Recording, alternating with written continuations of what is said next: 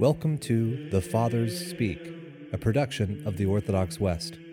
Each day, Father John Fenton reads a selection fitted to the Western liturgical calendar from one of the Fathers of the Church.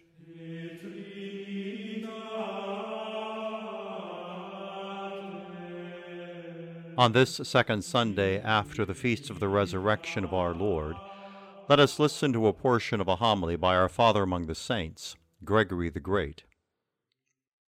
He whose goodness is his own nature, and not some non-essential gift, says, I am the Good Shepherd.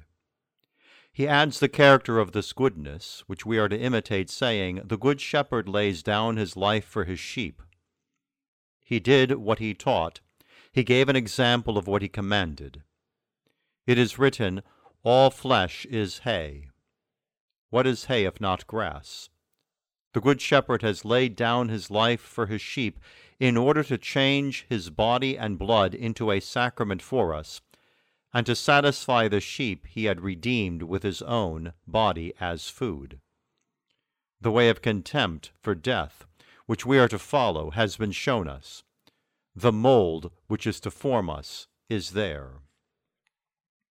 Hence, the Lord immediately adds here, just as the Father knows me, and I recognize the Father and lay down my life for the sheep. He means, from this it is clear that I know the Father, and am known by him, that I lay down my life for my sheep. By the love by which I die on behalf of the sheep, I show how much I love the Father. And since he had come to redeem not only Jews, but also Gentiles, he added, and I have other sheep that are not of this sheepfold. It is fitting that I also bring them in, and they will hear my voice, and there will be one shepherd and one sheepfold.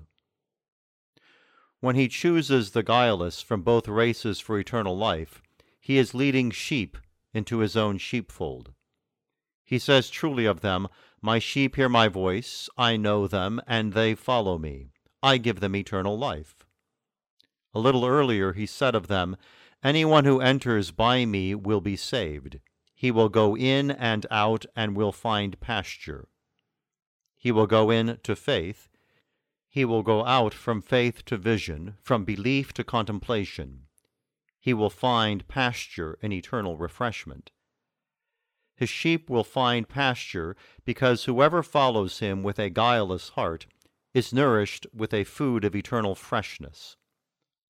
What are the pastures of these sheep but the eternal joys of an evergreen paradise?